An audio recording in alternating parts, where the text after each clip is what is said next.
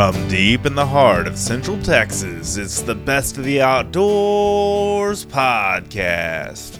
Brought to you by Texas Fish and Game Magazine, the voice of the Texas outdoor nation. I'm your humble host, Dustin Vaughn Warnke, the Outdoor Success Guy, back with another podcast for you this week. And man, I'm so excited to be joining you today. I thank you guys so much for listening, whether you are watching this on YouTube or Facebook, or not really watching because it's a podcast, but you know what I mean. Or if you are streaming it online, or if you are listening on your mobile device, your phone, your tablet, whatever the case may be, thank you so much for doing so. It means the world that you are joining us, and I'm so excited to be here, and I get fired up with every show I do. I love this podcast medium to be able to share the outdoors with you, and I'm going to keep on doing this until my last breath, man. I'm going to keep on podcasting because I love this medium as a way to share the outdoors with my friends and family out in the world. So today is another destination podcast. If you remember, several shows back, we did James Stegall with fishing and hunting Alaska and the Kodiak Island of Alaska. And this one, we're going to be talking about New Zealand. I'm doing something a little bit different outside of Texas. I know we normally talk about Texas fishing and hunting and that kind of stuff, but these destination pieces have really taken off and have gotten a lot of traction. And apparently you guys want to hear more of this kind of stuff and sponsored content for these guides and stuff that I put together. And so I just I got this opportunity through a mutual friend of me and Simon Fowler, the guide that I'm going to be interviewing.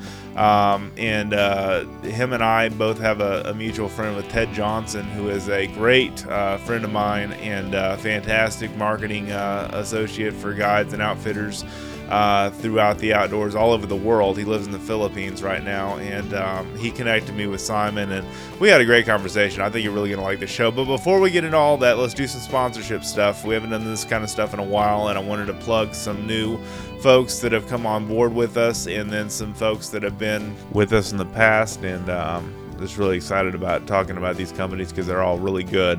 AccuSharp, AccuSharp.com, AccuSharp Sharpeners.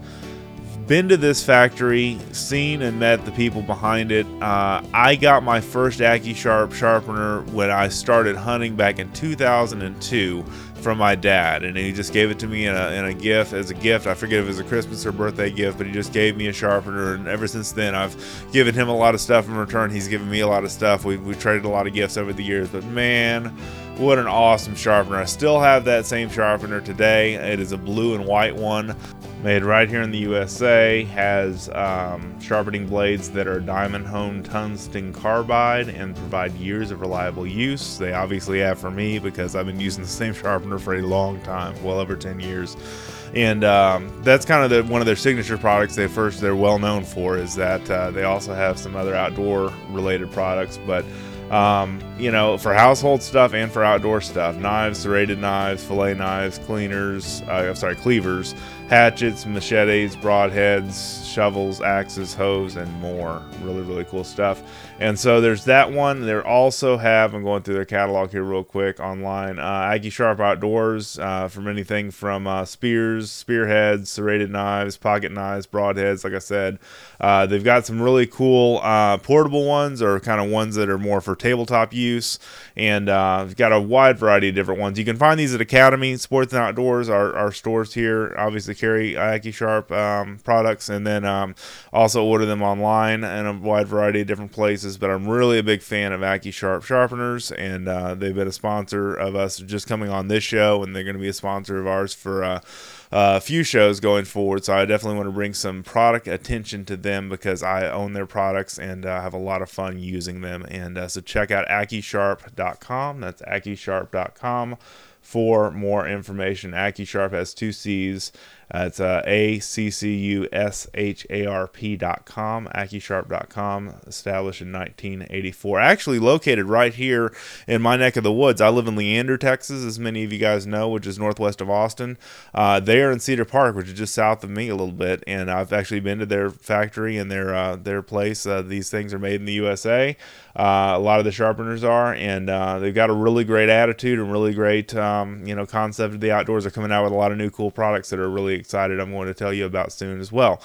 The other sponsor I wanted to talk to you about is Air Force Air Guns. They have been with us for a long time now online at fishgame.com, our website and blog, and they've got a wide variety of different air guns. If you're looking to get into some serious air gunning, Air Force Texan, which is the big bore, which is now legal to use during deer season, which is one reason why I wanted to mention this during gun season. I've got a whole article at fishgame.com about using big bore air rifles for hunting big game and native species. Now usually you can only hunt with the air guns for exotics and hogs, but state of Texas and their infinite wisdom has made it where you can hunt with air guns during the general season now for whitetail, turkey, and other native game. And they've got some regulations and some suggestions on their website for that. The Texas Parks and Wildlife does.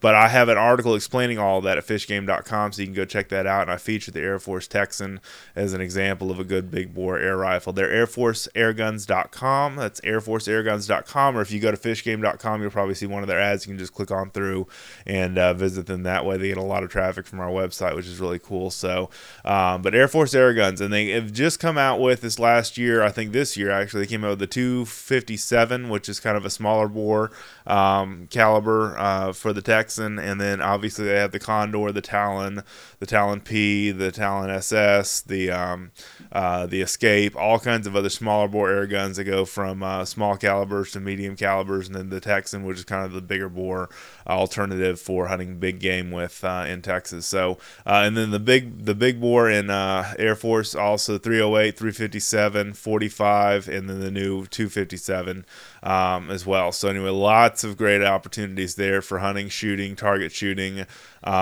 getting out there. And it's a single shot air gun, but it's just fantastic, accurate as all get out. I own 2 Air Force air guns myself, and I love them both, and I highly recommend you check them out if you're looking to get into air guns. Okay, moving right along to our podcast. Simon Fowler is our guest, and he's a fantastic guest, it turns out. We did a Skype call, which most of these calls I record on my phone. As you know, I have a iPhone SE. I plug in this little 3.5 millimeter jack into my system. I've got a whole mixer board and all that stuff set up here at my little podcast studio, my home office here in Leander, Texas, and basically just let it rip. But I needed to do a Skype call because Simon is so international. You know, he's way out in New Zealand. It's 18 hours, I believe, time difference between him and me. So I did a Skype call on my phone, and I recorded it into my computer. So instead of most people recording Skype calls, doing the deals through the computer, I did mine through my phone and still made it work. So I'm kind of proud of myself there. So anyway, thank you guys so much for watching, reading, and listening. Here is my interview with Mr. Simon Fowler, and I hope you enjoy it. Here we go. Joining me on the Skype phone, Mr. Simon Fowler, and hunting guide, New Zealand. I've never had anybody from New Zealand on the show before. How are you doing today, Simon? Yeah, not too bad, Dustin. Yeah, we're all the way across the world, I guess. So to give listeners perspective, it is a little bit after 11 p.m. here. It is 5:08 p.m. the next day in New Zealand right now. Right.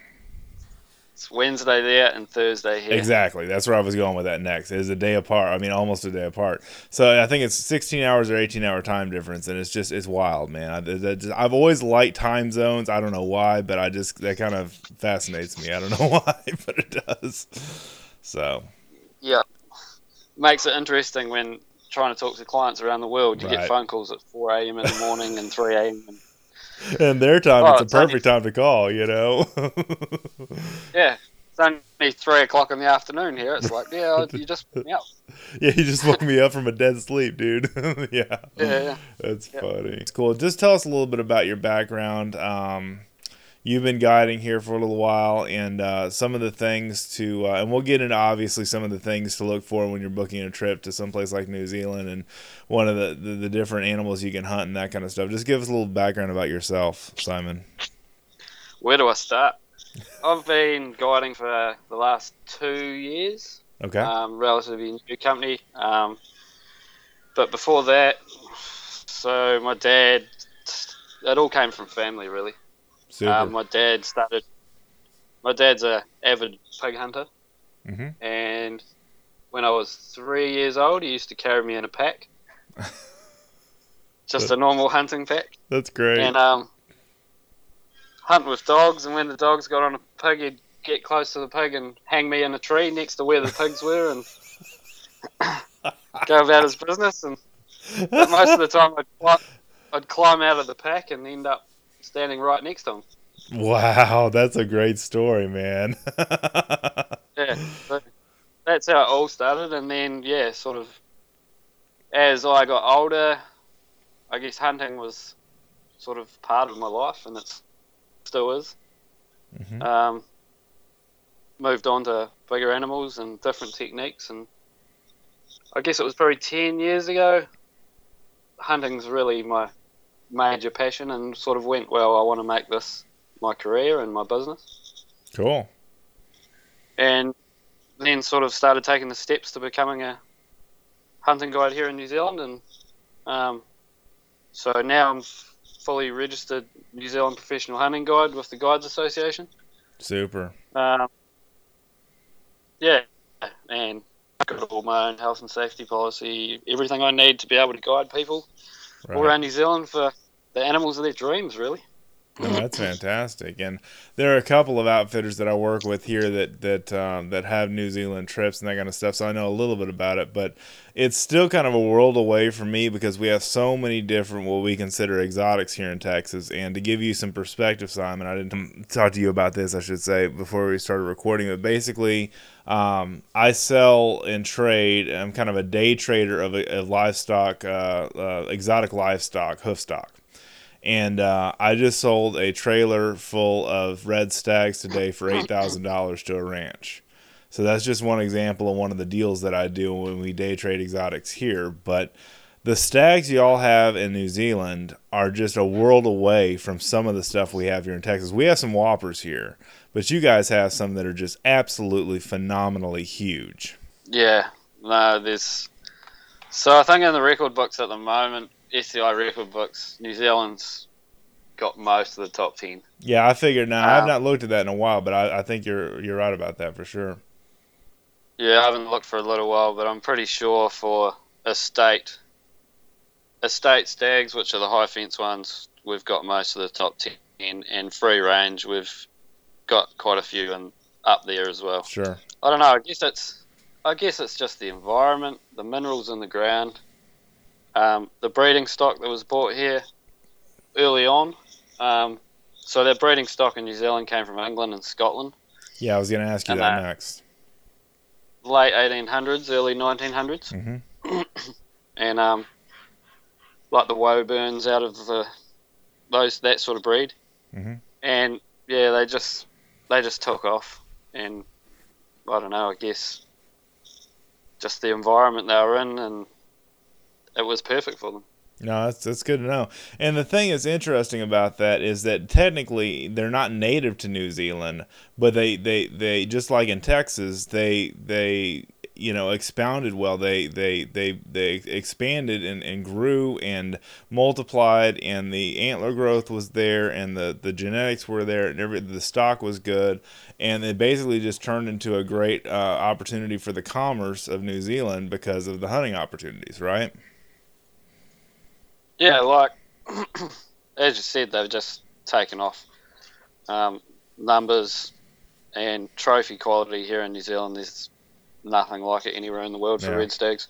Yeah, no, I mean, great. Argentina's close, and I mean, they might be catching up a little, but if you want those big red stags, then New Zealand is realistically the place in the world you've got to go.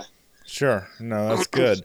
And like I say, what would something like this typically, I know what the ranges are, but typically, I know you were going to look up airfare for a minute, from the U.S. to New Zealand, but what's your cost as far as the hunt package goes when you get there? Yeah, so flights aren't included in our package. Right. Currently, but at the moment, so flights out of, say, Texas to Auckland here at the moment, return are about $1,800. Okay. That's American dollars. American dollars, $1,800. Now, okay. Yeah, so that's return. So we specialise mainly in free range animals. free range, either on public land or private land. I see. With our private land properties, we've got agreements with the landowners that we can come in and shoot predominantly the red stags on their properties, and in some cases we're the only people that are allowed to do that on their properties. Interesting. Okay, cool. So you have like an exclusivity thing with them, right? Is that what you're saying? Yeah, we've got the exclusive rights to the red deer on their properties. That's great. Yeah, we've got in excess of 60,000 acres of private free-range red stag land. Yeah, so like a red stag, so we have 2 categories for our red stags for free range. So we have up to 12 points, which is $4,800 US. That's 5 days, 5 nights, pretty much everything included. Okay, that's apart from your taxidermy and your exporting costs. That includes all their food and everything. They've just got to get to the local or the closest domestic airport, and we're into it. Everything while on the trip's paid for, and I see. Okay, we're there to provide them with a good time. So that's lodging, that's meals, that's kind of an all-inclusive package aside from the flight and getting there. And once you get there, it's kind of all-inclusive, and that includes a stag, of a high caliber, 6x6. Am I saying that right? Yeah, that's up to a 6x6. Up to 6x6, 12 that. Okay. And sort of a 4x4, so an 8-pointer up to a 12-pointer. Okay. So those high sort of 12-point animals, they could be anywhere up to 300 inches. Right. 300 S. Right. That's a massive stag for sure. Yeah. And then we have another category which is 13 to 17 points. Yes. And that's still 5 days, 5 nights. That's 7,850 American dollars. That's still not that bad though, man. I mean, I was thinking, and some of the stuff you shoot in some parts of the world is $10,000 for a trophy animal of that kind of caliber. Yeah. I mean, we try and keep it realistic. I think that's good.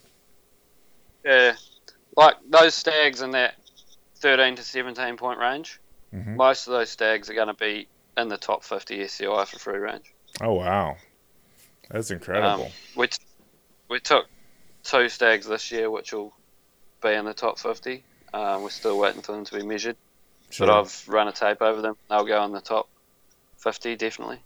For the year, then, in that case, or the top 50 of all time? Top 50 of all time. Oh wow, that's incredible, Simon. Wow. That's South Pacific, so that's Australia, New Zealand. Right. Okay. Right. I get you. No, that's fantastic, though, man.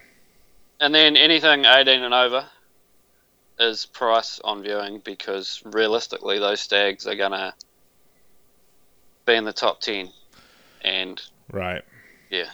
Those are kind of like your unicorn stags, I guess is the best way to say that, right? Yeah, I mean, there might not be many out there, but yeah, that's what I mean. But they're out there. If we do see them, it's price on viewing. You never know year from year. Like this year, we put a stag in front of a client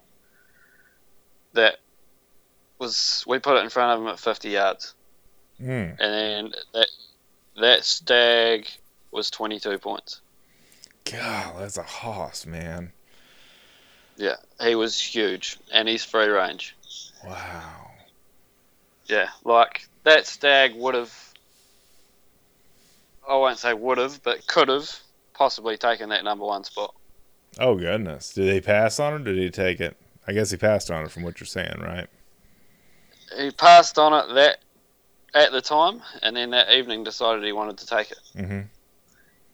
We spent the next 6 days trying to find that stag. Oh, my gosh. What a story. Obviously, because it's free range, yeah, nothing's guaranteed. They could cross the fence to the next property. Yeah, that's true. But yeah, like I've got a stag on my wall at home that was actually killed by another deer. We think it was killed by a spiker. Mm-hmm. And that stag is 350.5 inches. Golly. So he's a big 17. Wow. And at the moment, I think the South Pacific free range record is 351.5 inches. So he's an inch short. Oh my goodness. So size does matter, you know. I mean, obviously in trophy hunting it Yeah, yeah. does, but that's amazing. And you know, it's not just But all about. Oh, go on. I'm sorry, Simon. Finish your thought. yeah, obviously that stag can't be measured. He's been killed by another stag. He's on the ground, so it's just something to show our clients, Oh, for sure. But the to possibilities that are out have on the there. wall and sort of go, well, this is sort of the possibility of what's Yeah, out there. exactly. That's what I was saying. Yeah, Yeah, that's great. yeah, No, I just the other thing that captures my attention about New Zealand is the breathtaking views, the scenery, the people, the lifestyle. I mean, you guys have so much. It's another world away from anything that exists in America. It's like a little piece of paradise, I guess, is the best way to say it. Wouldn't you agree? yeah, definitely. Like the scenery here in New Zealand's just we take it for granted. I'm sure you do. Um, Yeah, like I used to do a bit of kayaking guiding and things like that, and it wasn't until I started doing that and dealing with overseas clients how much we do take our scenery for granted here in New Zealand. hmm Just yeah, and it's made me step back and sort of go like taking the little things, take a look sure. around, and you can't do what we do here in New Zealand pretty much anywhere else in the world. Oh, I agree. Yeah, it's a very special And this place. yeah, a lot of it's just so untouched. Not Some of the bigger managed. farms that we do hunt, Right. uh, they run stock on some of the farms, but some of the farms there's over half of the farm that it's not economical for them to run stock on. In those areas, no one goes near them. I see. That makes sense. Yeah, and we take a client or clients in there, and we're going into areas that we're the only ones in there, and we know we're the only ones in there, and no one's going to turn up like some of the public land hunts that here in New Zealand. You never know who's going to be there because anyone can go on public land here in New Zealand. Right. Yeah, I mean, there's a lot of guys here come to do self-guided hunts, and I mean, they come here, they do their research, but for what it costs them to come here and stuff, the extra cost for a guide, they might come here 3 times unguided, where they could have come once with a guide and achieved their goals, if you know what I'm saying. Sure, I know exactly what you're saying. Yeah, so having a guide makes all the difference a lot of times, and that's the way it is hunting anywhere, really. I mean, have somebody that knows the area, knows where the animals are, and that kind of stuff is a good investment. I think is the best way to put it. Yeah, I mean, this last season I spent a month before any of my clients arrived, just out scouting, really, Sure. finding out where those animals are living, and yeah, it's a different world out here, really. I know that's the amazing part about it. That all being said, I was going to ask you, Simon, what other animals are available for harvest out there? You've got red stag. I know you've got some other animals as well, some other species, correct? Yeah, yep. So we do chamois as well, I figured. which obviously you can hunt in Europe and places like that. But yeah, our chamois live obviously quite high. It's all public land stuff for the chamois. Sure. We try and fly them by chopper to get away from the walk-in hunters. Yeah. Yeah. Make it a little bit more Um, challenging. Yeah, I'm with you. yeah, we offer fallow deer, goats, pigs. Pigs we do with rifle and with dogs, depending what people want to do. The Himalayan tahr as well. We can offer those trips. I figured that you would offer that too because I know that's common with a lot of New Zealand outfitters I've worked with. So yeah, that's Yeah, fantastic. And that you can also do. I assume now I don't know how your packages work, but I assume you could do a combo hunt. Is that possible? yeah. Combo hunts are starting to get fairly popular. Okay, Um, no, I figured people have I've sort of seen come that to the trend. fact. People have sort of come to the fact that if they're coming to New Zealand, they might as well do as much as they can while they're here. So yeah, well, we're more than happy to tailor trips to clients' Cool. needs, really. That's the American way right there. Is we want to just shove it all into one package, and try to cram it all in and get it all done.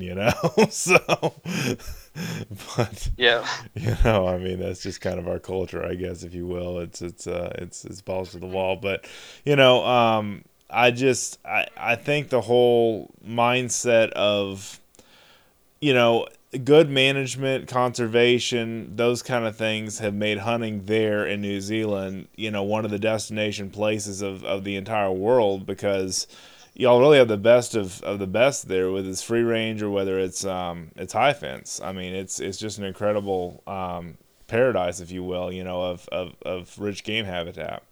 Yeah, it's the best of both worlds, really. I mean, we can offer that high fence stuff if clients want that. Obviously, we specialise in the free range, but if people want high fence, we're more than happy to do high fence with them. And we've got estates that we've got agreements with we can take people into. No, that's great. For red stags and fallow bucks. Arapara rams are another animal we can do.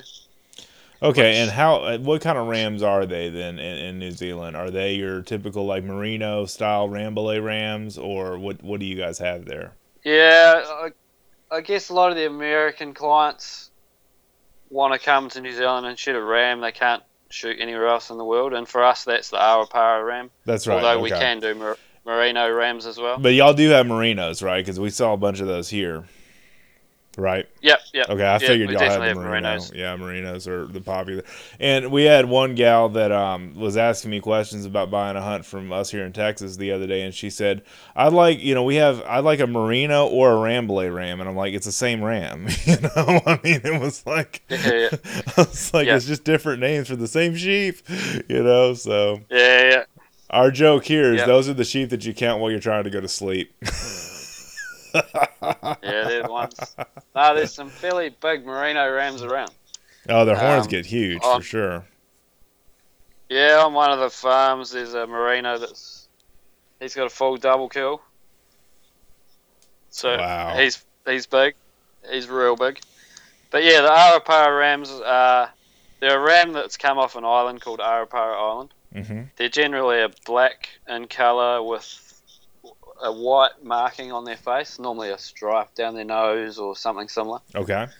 I know a lot of the Americans that come here call them Bob Marley rams because they look like they've got dreads. Like they have dreadlocks. I love it. That's great. Holy smokes! Are those indigenous now to that island they come off of, Simon? Yeah, so they've been brought onto the mainland of New Zealand. But they're indigenous to that island, correct? Yeah. Okay, that's what I figured. I think that's interesting. Yeah, I like to see where species originate from. That's pretty cool. Yeah, so they've been brought onto New Zealand, and then a lot of the stock around New Zealand's bred on farms and then either put into estates or things like that. Right. Yeah. No, that's cool. And so a combo package between and I don't know if you have any of this in front of you, but a combo package of like a tar and a red stag, from what I understand, is pretty popular. Would that be, and obviously excluding taxidermy and Euro mounts and that kind of stuff. But what would a package like that look like? Yeah, so at the moment I'm still working on my tar. Okay, that's fine. No, it's okay. But it's a cool package hunt. Yeah, is what I'm trying to say. Yeah, but for instance, just a few of the packages we have at the moment. So like a red stag up to a maximum of 12 points, and a chamois buck, which is a representation buck, which is the best we can find while we're out there. Right. So 7 nights is $11,500 US dollars. Okay. That's still not that bad. I mean, you save up your dimes, go out there and do a trip of a lifetime like that. I mean, I doubt anybody would regret that. I mean, something like that it's reasonably affordable. So. Yeah, and that's 2 different locations. So we hunt the free range stag on the private properties. Sure.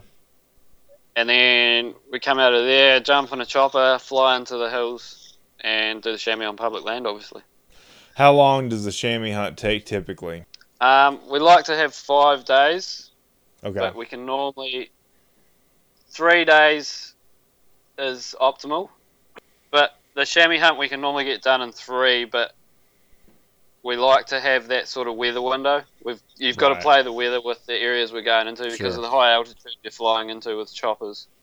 Yeah, we do we call it the Wild Places Wild Game Big 4. It will be the Big 5 because we're going to put a tar into it as well.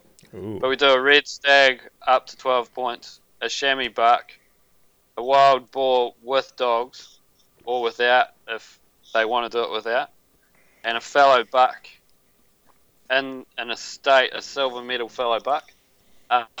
That's 10 nights, so that's 15,400.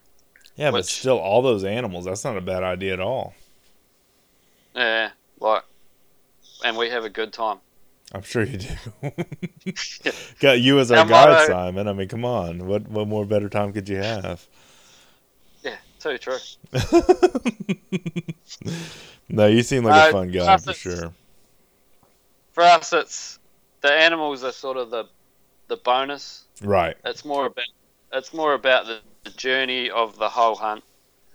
I mean, everyone that's hunted with us, I'm still good mates with them. Like, most of them, I talk to them probably every second week Oh, on wow. social media and Yeah, on social, things you like stay that. in So we touch. try and create that friendship. It's about the journey as much as it is about the animals. Well, and that's the one thing about hunting, just to get philosophical for a minute, is, I had some family in town that went hog hunting here with rifles here in Texas, in my part of the world, and the ranch that I work for and stuff. We outfitted them, and they got out there, and they only got one boar between the three of them, and it was raining, and it was just awful weather conditions, and the pigs, had acorns on the ground they were going to eat, and they just did not come to corn to bait, and so the thing that they said, well, Dustin, for us, it's more about the experience. It's a way to get away from home. It's a way for us to, do something new, something different. And the more I live, the longer I live, the older I get, the more I realize it's more about the process than it is about the destination and the end result. Yeah. Because, Yeah, it's the silence. Yeah. It's the silence between the noise. Exactly, and not so much Yeah. even that. I mean, I agree with you there, but what I'm saying is the journey is in the process, and after you get to the destination, then what? Then what are you gonna do? Okay, you killed a big stag. Then what? If you don't enjoy the destination, and the journey, it kind of cheapens the whole experience. That's just what I've learned over the last few years in hunting stuff. Yeah, definitely. Like, I mean, we had a client earlier this year. Yep, this year. I keep forgetting what year we're in, and how far away. Our season's all finished. Yeah. And we're getting ready for next season. But we had a Right. client this year, and we did a 5-day trip with him. He came in to shoot a red stag. He'd never seen red stags. And we put a fairly substantial number of red deer and stags in front of him. And in the end, I said to him, so are you going to shoot one before the end of your trip? Because he looked at probably 3 or 4 through the scope and kind of, oh no, I want to wait. And he said, oh, I don't really want this trip to be over. Aww. I was like, it's not over. Like, you've got me for 5 days. Like, Yeah. if you don't want to shoot one, don't shoot one. If you want to shoot one, we'll go and we'll hunt pigs and goats and do other things that we can do. Sure. And then he went, nah, I don't think I'm going to shoot one this trip. I'm going to come back next year. And he's rebooked for next year. Oh, wow. And he's bringing mates with him. But the end of his trip, he was meant to go down the west coast to look at the glaciers. Down on the west coast here, Franz Josef and Fox Joseph Glacier. Mm-hmm. And I had 3 days between trips, and he said, oh, what are you doing for your 3 days while you're getting ready for your next trip? I said, oh, just cleaning gear and getting ready for the next one. He said, oh, can I come stay at your place, and can we do a few things around your place? And so he came and stayed at my place. We went skydiving, we went salmon fishing, we went saltwater fishing. We did lots of things. So That's cool. yeah, it's creating a friendship with people. Yeah. And just enjoying the outdoors, really. I mean, we can offer saltwater fishing, trout fishing. So his next trip, he's coming back. They're all doing red stags, and then we're doing a saltwater open ocean fishing trip for a day as well at the end of their trip. How cool. Yeah. That's fantastic. And I mean, that's a sign of a good guide that doesn't just look at getting them in, getting them out, and a number and grinding on dollars and all that other stuff that it comes to fruition. What you have to do is because it's a business. But, somebody that cares. That's the one thing we say at Texas Fishing Game Magazine is our whole staff, everybody that's part of the group now, cares about being there and doing what they do. And I mean, I've often said in the book that I wrote about for hunting and fishing guides, first of all, hire slow, fire fast when it comes to the people that you associate with. But two, the communication and the relationship you have with the client should be a memorable, positive experience. And that goes without saying, but it's one of those things that I think needs to be reiterated, because people should be able to trust you, and really, feel comfortable with you, for that amount of time, for sure, for 5 days at least. Yeah, I mean, definitely. It's all about trust and getting to know people. Sure. As I said, like creating friendships. It's all just a part of it. And I mean, if you don't care about the people you're with while we're out there, then should you be doing it really? Yeah. Yeah, I mean, it's personal, and that's how we like it to be. Well, like I said, that's a mark of you being a good guide, because that's one of the things I can read out and feel on somebody if they guide. And I deal with a lot of different guides and outfitters and work I do. But, I can tell real quick if they're a quality one because of their relationship skills, their soft skills, if you will, in dealing with people and dealing with new people and addressing things and taking care of things. And, I mean, I can definitely tell that you're one of those. And that's encouraging to see, because a lot of people kind of get jaded that, all guides are just out to get their money. And that's just not true. I mean, it really, they're people that care like you. Yeah, no, thanks for that. I mean, yeah, it's just the people we are here in New Zealand, I guess.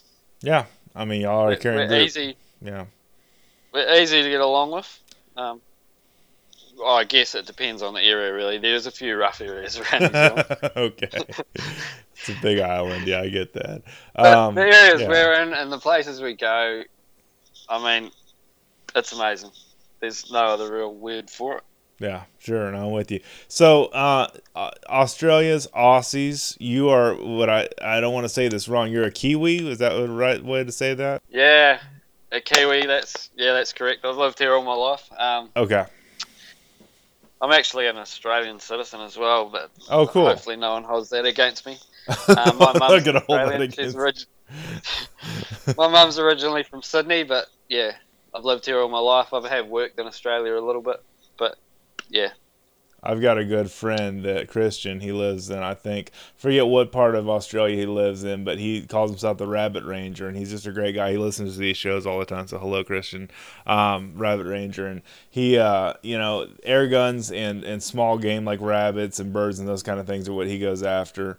And the difference between what you're allowed to hunt with and what you're allowed to hunt in Australia versus New Zealand is pretty significant, is it not? Am I saying that right?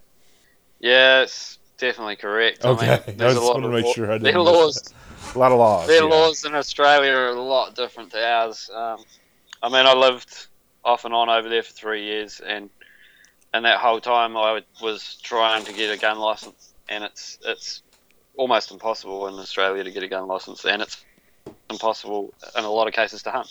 There are areas you can hunt over there legally, but there's a lot of rigmarole or rules and red tape or whatever, to get hunting permissions. Goodness. So yeah, it's a lot different to us. Yeah, obviously their water buffalo over there's a big draw card for a lot of people. Yeah. And we're sort of looking at including that possibly some of our packages in the future and working towards that. Do most people, I don't know this, so I'm just going to ask you, do most people bring their own rifles of their choosing with their own scope and everything outfitted on it to New Zealand, or do they borrow yours or rent yours, or how does that work?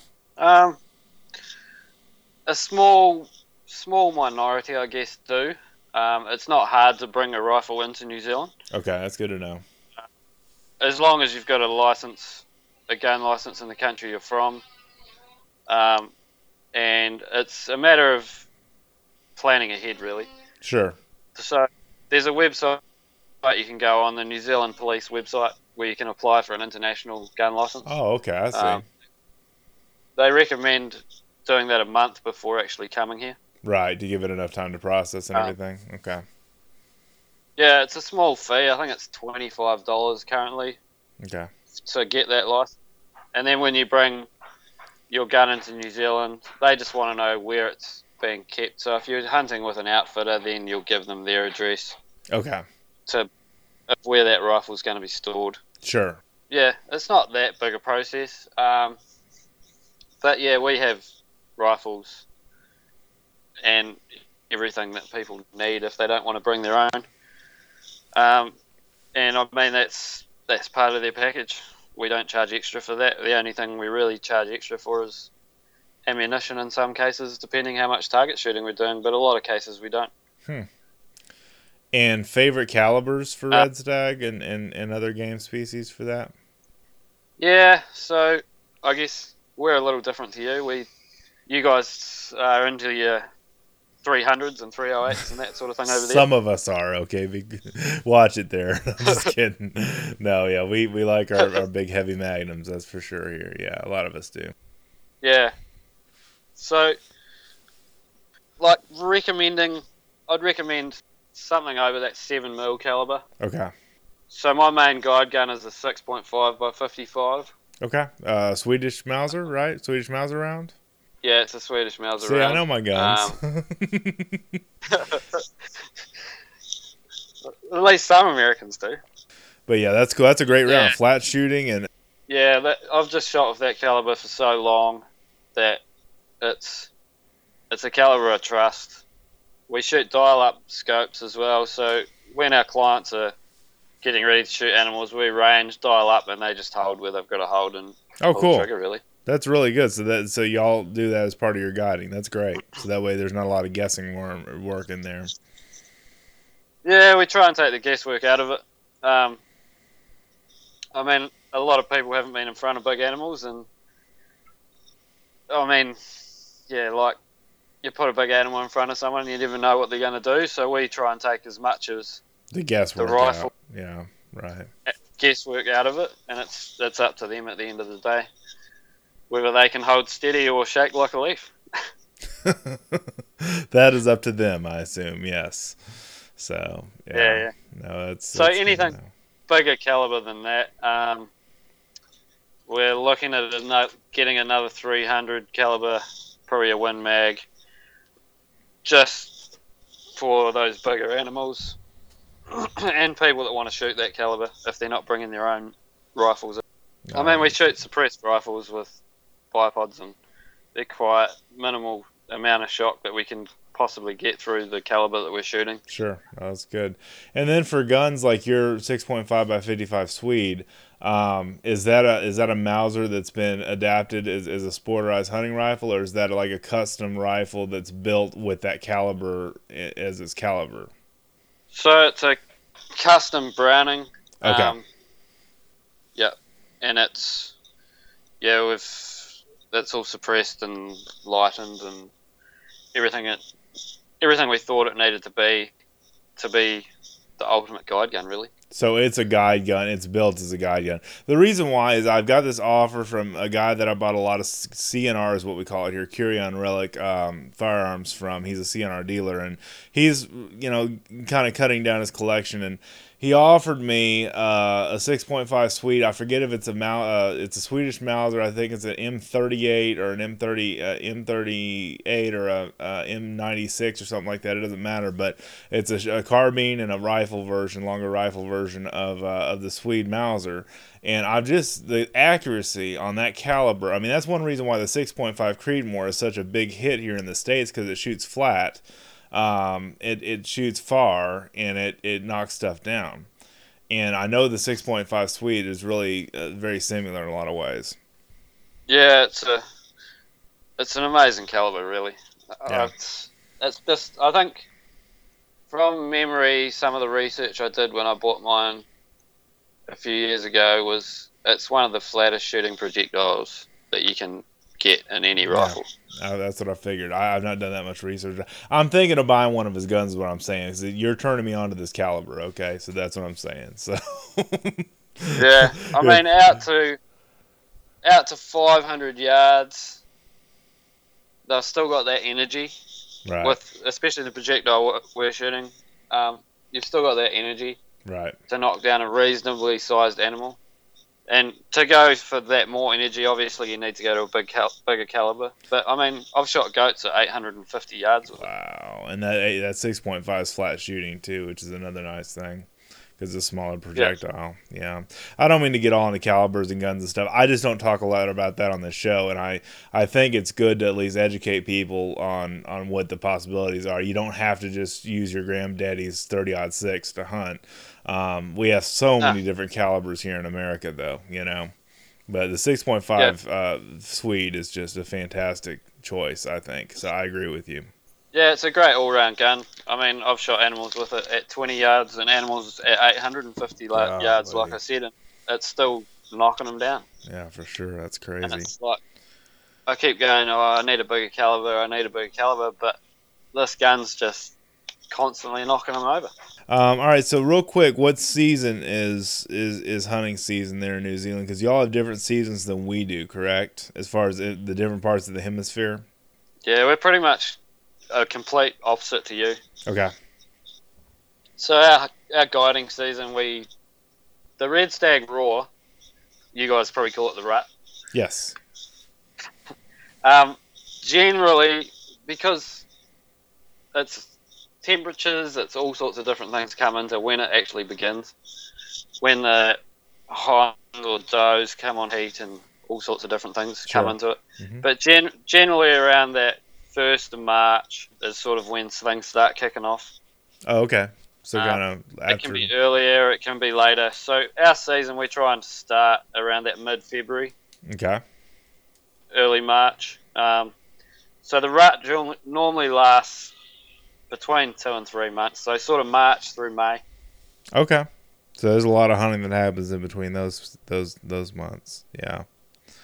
Yeah, and the stags start stripping their velvet sort of mid to late January. So sort of February through July is when the red stags are in hard antler. Okay. And they sort of drop around mid-August. They start dropping their hard antler.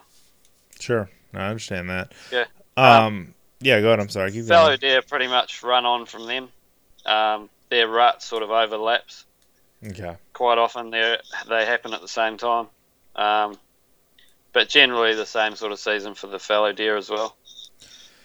Can I just say that the first time I heard a red stag roar, I was at a hunting stand here in Central Texas on a high fence ranch that has a lot of exotics, and I thought that the apocalypse was going to start. That was the scariest noise I'd heard in the dark in a long time. You know what I'm talking about? I mean, you obviously heard them roar, but it's like a barking almost. It's like a really guttural, sound, a noise. Yeah. That's more like a lion than anything else. A lion, yeah, that's what I was going to say. It's more like a roar. Well, that's what y'all call it, is a roar, is a rut period. Yeah. But it's unlike anything you ever expected to come from an animal like that, is what I'm trying to say. Yeah, and it's addictive. Yeah, exactly. Yeah, that is for sure. I mean, we shoot bows over here as well, and the thrill for me is getting in real close. That's what it's about. And like even this season, just getting close to some of those big stags while they're roaring, and there's other stags coming in, and there's satellite stags, and that's what it's all about, really. And yeah, as you said, that roar it gives you chills. Yeah, it does. It gives me chills. It gives me chills too. Even the smell. Yes. Like that rut smell. I mean, if they could bottle that, I'm sure you could sell that to people as cologne. Yeah, it's real musky, I guess is the best way to say it. Yeah. Yeah. Oh, that's crazy. Yeah, it's amazing. Similar to them, the fallow croak, they call it. Mm-hmm. They're like a frog type croak, but they sort of overlap each other, those two ruts. And yeah. A lot of people that come here to New Zealand like to do both animals because they can get both ruts or roar at the same time. Kind of a 2-for-1 deal. Yeah, I like that a lot. That's cool. That's a good opportunity. Yeah. And then the chamois sort of roll on. They sort of start their rut around that April through May and June. And I don't know a lot Um, about this, but do y'all have set seasons to hunt these game, or is it a year-round thing because they're exotics, or how does that work? we can hunt them year round. Okay, that's good to know. It's I didn't just know that. it's just the optimal times. Okay. Obviously the most popular while they're in the rut or the roar or in their rutting period. Obviously the chamois bucks are looking for nannies and travelling a bit more, and they're a bit easier to find. Okay. The same with the Himalayan tahr, the same. Like they sort of roll on from the chamois, sort of May, June, July are the optimal times. But yeah, everything sort of rolls on from each other. That's fascinating. That is just how animals that come from different parts of the world, essentially, have just get in sync with each other in a another world, kind of. I think that's kind of cool. Yeah, the only real season we have is our waterfowl season, so ducks, Ducks, okay. um, ducks, pheasants, quails, and that's May, beginning of May till end of July. If you had to And say, that's oh god, I'm sorry. no, carry on. I was just gonna say, if you had to say, as far as how many people bow hunt versus rifle hunt, I assume a majority of them rifle hunt. But how many bow hunt? What would you say as a percentage? Probably at the moment here in New Zealand, probably 10 to 20% would be bow hunters, Oh, really? Okay, good. That many. Okay. but that's obviously rising. I mean, the bow hunting is only just starting to kick off here in New Zealand. There has been bow hunters here in New Zealand for a long time, but it's just sort of getting traction. I mean, As I've only been bow shooting myself now for 4 months. I shot my first animal last weekend, oh, great! and Congratulations. yeah, and it's a different experience. It is. And I can probably say fairly well myself that I won't be rushing to pick a rifle up again. Most bow hunters would agree with you. Yes. So Yeah, it's an addiction. it's exhilarating to get that close to something and put an arrow in it. And I'm saying that while I'm wearing my Grim Reaper broadhead shirt, and my gold tip arrow hat, and I'm a big fan of those brands because I use them a lot here in Texas for hogs and deer and other exotic game. And the I don't know what your preference is because I know you're still a new bow hunter, but I mean, I prefer a good mechanical like a Grim Reaper 2-inch whitetail special that basically will go through and get you a lot of cut radius, but a good pass through. Versus some of the smaller micro heads or some of the fixed blades if you can use them. As far as accuracy goes and everything like that, I just prefer mechanical. There are a lot of guys that like to prefer fixed blade, but I don't want to get in that whole argument. I just wanted to bring that up. Do you have anything to say about that? Yeah, obviously being a new bow hunter, I'm sort of still learning, but Sure. with your expandable, does it shoot different to your field points? It does not. Okay, that's And a good. lot of A them lot of don't. fixed A lot of them don't. a lot So, of fixed blades do shoot a little bit different yes, that's what I'm to saying. the Yeah. field point. That's why I like the So I'm mechanical. shooting a fixed blade, two blade Mm-hmm. from Ozcut Oh, cool. broadheads in Australia, Okay, cool. and they're shooting bang on like field points and broadheads. There's no difference. Fantastic. That's great. It's good to find one that And tunes well like that. Yeah. yeah, and it's from what I've done with it so far, it's a great broadhead. Like I shot my first animal at 5 yards Mm-hmm. and straight passed through. The animal didn't even know it was hit. It turned, walked away, and sat down 20 yards away and died. Fell over, yeah, and that was it. Wow. Yeah, What did you I mean shoot? it's Was doing it what a I need it to do. right? No, I understand that. What did you shoot? What animal did you take with it? I shot a goat first. Okay, cool, good. Yep, I'm hoping to shoot some. Next animal for me on my list is a red deer, and then I'll probably look at pigs and that after that. But I want to shoot a red deer, and really get as close as possible. Yeah, that's great. I mean, there's very few. I mean, a lot of guys will say, if I'm going to go spend that much money on a red deer or a tar hunt or a chamois hunt or whatever, I'm going to use a rifle because it's guaranteed, pretty guaranteed that I'm going to have a shot opportunity and I'm going to make it happen. But there's something that is just blood pumping about being that close to game that doesn't detect that you're there.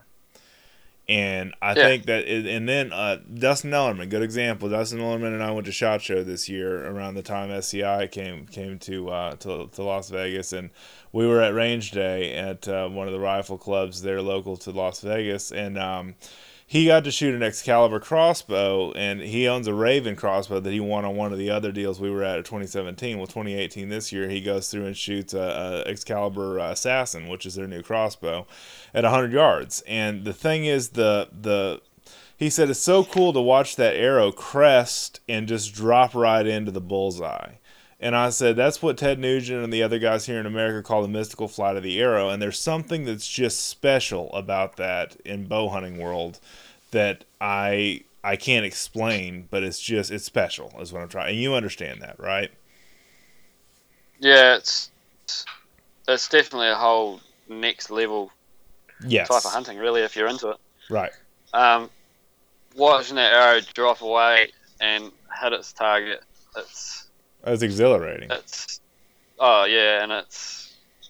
it's like you've accomplished what you want to accomplish. Yes. You shoot a bullet, you don't see it in its flight. Whereas with an arrow, especially getting out to those bigger distances, it's like, have I done everything I needed to do right? Right. Yep. No, and then it hits its mark, and it's like, yeah, it's a good feeling. Yeah, that's for sure. It's a good feeling. But no, bow hunting is great. I mean, I haven't talked about it a lot on the show here lately, and I just wanted to bring that up because there's something special about it, and it's more for the advanced hunter that's shot a lot of stuff with the rifle. And a lot of people have only picked up a bow their whole hunting career and have never messed with dealing with rifles, and that's all they prefer to do. But it's for some of us that have hunted for a while with a gun that have just put a gun down and basically go. And there's still some places here in Texas I can only gun hunt. I cannot bring a bow, and I'm kind of forced to do my video work around that. But I mean, man, it's just archery's hard to beat. So that's all I'm saying. Yeah, I mean, nothing against people who shoot with a rifle at all.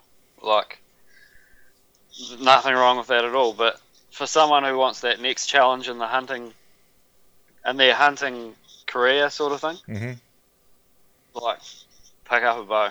Yeah, pick up a bow. Have a go. Yeah, shoot some targets and just keep shooting those targets till you can group inside an inch or 50 mil. Right. And then, practice. Yeah, it's so important with bow hunting.